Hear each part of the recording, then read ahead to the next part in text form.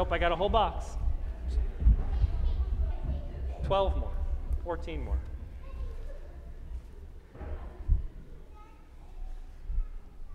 All right, the second passage is the birth narrative. Remember, I'm going to ask you to imagine that I am Zacharias, the husband of Elizabeth, the father of John the Baptist. Mary is in my house.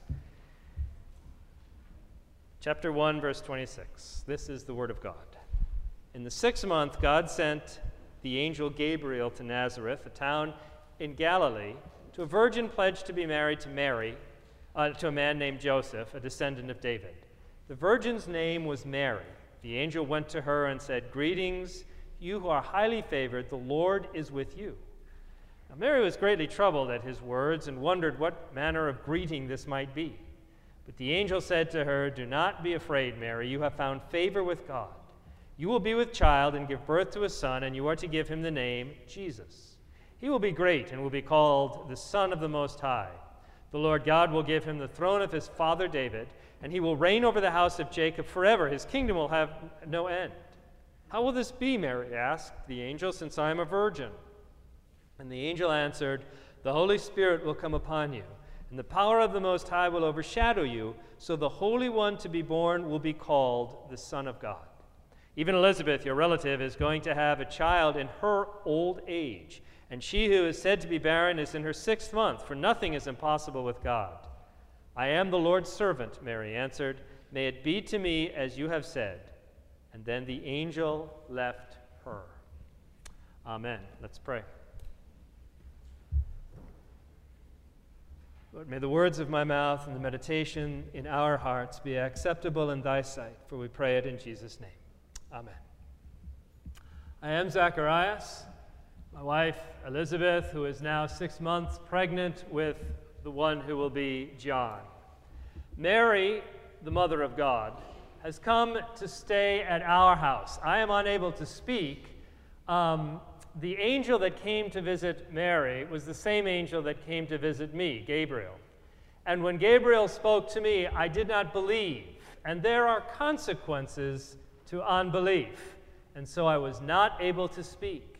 And so Mary, who was pregnant, came to my house with Elizabeth, who was also pregnant, my wife, though less miraculously so. And I am unable to speak. So I sit and I listen to the wisdom of these two women. I listen as Mary speaks about this marvelous plan that is unfolding. And as I look at Mary, I think about the virtues that Mary is, the virtue that Mary contains. And I think that here is a woman who is filled with hope. Now, I say that both literally and figuratively. Her heart is filled with hope, and her womb is quite literally filled with the hope of the world. And so as I look at Mary and I look at the virtues, we don't think about virtues too much anymore, I don't think. I want to suggest some of the virtues that I see in Mary, this woman of hope, this woman of hope. And so the first virtue that I see in Mary, this woman of hope, is humility. In fact, humility seems to describe, almost define who Mary is. Now let me be clear about what humility is. Humility is not that attitude of being defeated. Mary is not that. In fact, when Mary came to my house and Elizabeth came to greet her, Mary sang the Magnificat. She sang, "My heart magnifies the Lord, and my spirit exalts in God my Savior, for he has looked upon my lowliness, and from now on all generations will call me blessed." Somebody who says, "All generations will call me blessed," is not a woman who is defeated. No, humility is much more profound than that. I would describe humility and the humility that I saw in Mary in this way. Humility is knowing that God, who is all-powerful, that God, who has a great plan, has called you into that plan, even though you are not great and you are not that powerful. That's the humility that Mary knew. That God had a great plan, God was all-powerful, and she was called into that plan, though she was not great and that she was not that powerful. She was a peasant girl.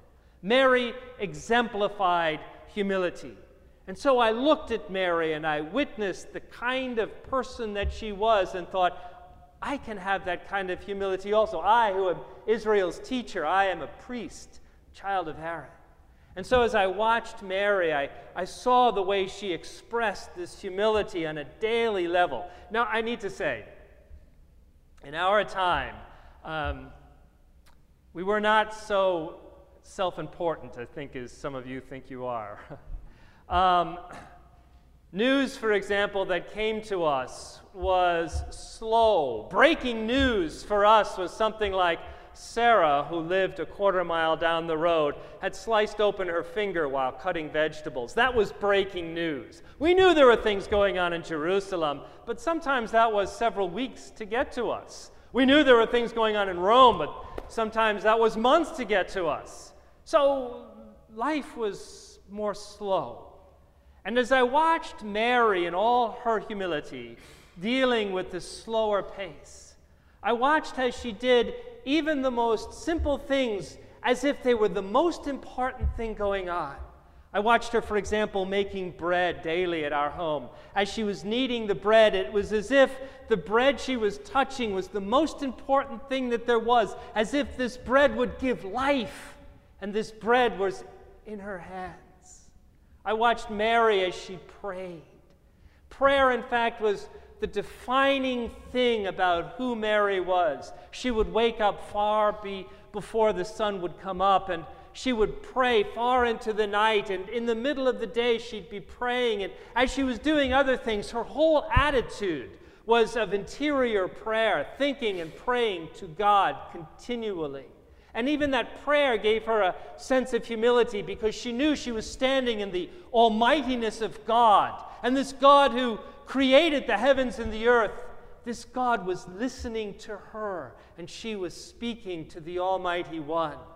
Mary, her life was dominated by prayer. Now you need to understand, scholars, I'm a teacher of Israel, I am a priest. We would spend so much of our time arguing and debating over the nature of God and the power of God and the possibility of God. And there's a place for that, the theology and the possibility of God, the philosophy of God. But Mary didn't do that. Mary simply spoke to and listened for the things of God. Mary, who was defined by humility, and that humility was brought out in prayer. I would listen to her say these things about prayer and about listening to God, and I, the teacher of Israel, would learn from this humble woman. And she'd say things like, God does not like to repeat himself, and so when God says something, we ought to listen to what God says, because he doesn't like to say things over and over again. For example, when he spoke the 10 Commandments, he didn't need to repeat that. You just need to know what they are. Thou shalt have no other God. Thou shalt not have idols. Keep Sabbath. These kinds of things. God's not going to repeat that. Just do it. And so you know what those things are that God has said. Mary would say as she was listening to God that God spoke, at least historically, fairly infrequently. And so he spoke to Abraham, clearly. And then Moses, but there was a long period between Abraham and Moses. And then he spoke to David, and then he spoke to Isaiah, and he spoke to me. But I didn't believe it. And there are consequences to unbelief. And then he spoke to Mary. But this is infrequent when God speaks so directly. Now, Mary did say that oftentimes there were these urges. She'd be so deep in prayer in the early morning and late at night and through the day. And sometimes she would rise and say something like, I think I feel a need, an urge, a tickling of God that I should go down the street and visit Sarah, who lives a quarter mile down the road. And sure enough, Sarah had sliced open her finger while cutting vegetables. How did she know? She'd listened for these urges, this Mary who heard the Word of God. And in fact, it was hearing the Word of God that made her even more humble. This woman who was so filled with hope, her heart filled with hope, her womb filled with the hope of the world. The first virtue that I would speak to you about in this woman of hope was humility. Mary was a humble woman. The second virtue I would speak to you about was openness. Openness. Mary was open to the Word of God. Mary was open to God's plan. Now, let me be clear. In your day, there is a saying that you have risen to the level of virtue, and it's just silly. One of the sayings that you have elevated to virtue is that you should be open-minded. That's not a virtue. If somebody were to ask Mary, are you open-minded? She would say, oh, good heavens, no, what a foolish thing. And so if somebody would come to Mary and say, are you open-minded enough to worship another God? To have just a little idol on the hearth, just in case, to cover your bases, to break Sabbath, to use the name in vain, to dishonor your mother and father. You're open to doing that, aren't you? Aren't you open-minded? Oh, no, she would say, that's such foolishness. She wasn't open-minded, but her heart was open. She was open to receiving God into her life. And so the angel Gabriel, the same angel that came to me, the angel Gabriel came to Mary, said, behold, highly favored daughter, the Lord is with you. She was afraid, and the angel said, don't be afraid, for you shall be with child. How can this be, she said. How can I be open to such a thing? The angel said, the Spirit of the Lord will come upon you. The Spirit of the Almighty will overshadow you, and you shall be with child, and you shall call him Yeshua, Jesus, which means God saves. Mary was open to receiving the Word of God in her life. Openness is a virtue. Are you open to receiving the Lord Jesus into your heart? The first virtue I heard in Mary was humility. The second was openness in this woman of hope who had hope in her heart and the hope of the world in her womb. The third, praise. This was a woman who understood praise, and wherever she was, praise filled the room. When she came to my house, she sang the Magnificat. My soul magnifies the Lord, and my spirit exalts in God my Savior. And I said, as soon as I heard that, if I can ever speak again, which I don't think I would be ever speak again because there are consequences to disbelief. But I thought, if I can, I'm going to write a hymn as beautiful as hers. I am going to start that now, and I started composing, I started thinking because of what she said. I thought, blessed be the Lord, the God Almighty, for he has come to his people Israel to set us free. Zacharias' song, not nearly as beautiful as Mary's, but I wrote it because when Mary was present, there was praise. But understand that praise was deep. And Mary understood sorrow, which covered so much of her life. She gave birth in a barn. There was nobody present. Her mother was not there. Nobody was there except Joseph. And when the Magi came, who I think kind of stupidly said to Herod, where is the king? Then Herod, the king, got insanely jealous as he was, and he ordered the death of all the baby boys 2 years of age and under in Bethlehem, all of them dead. It broke her heart. And then in a dream, she heard that she and Joseph needed to go to Egypt, and so there were refugees in a land where they could not speak the language, and the people there did not want them there, and they called them foreigners, aliens, as if they were from another planet. Mary knew sorrow.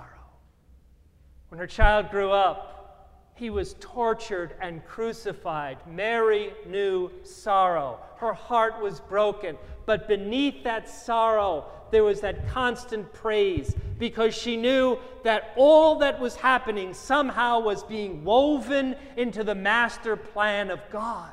And she was a part of that plan. Do you know that? Do you have that praise sitting deeper than any sorrow? Mary, this woman of hope, was a woman of humility and openness and praise and expectation. She was expecting. How obvious. She was expecting a child. But more than that, she knew, she lived with the expectation that what was happening to her was a part of a grand plan that was continually unfolding, and that she was woven into God's plan, and that God's plan continues to unfold and God is weaving all who would accept Jesus into their lives. God is weaving everyone who would receive the Holy Spirit into their hearts. God has woven all into his master plan. Do you live with that expectation? God has not forgotten anyone.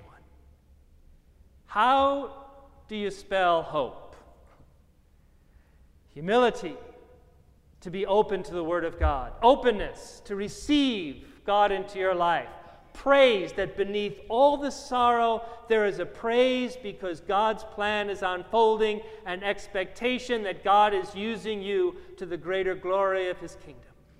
As I watched Mary, I saw these things, and I, Israel's teacher, a priest of God, could learn these things from this beautiful woman.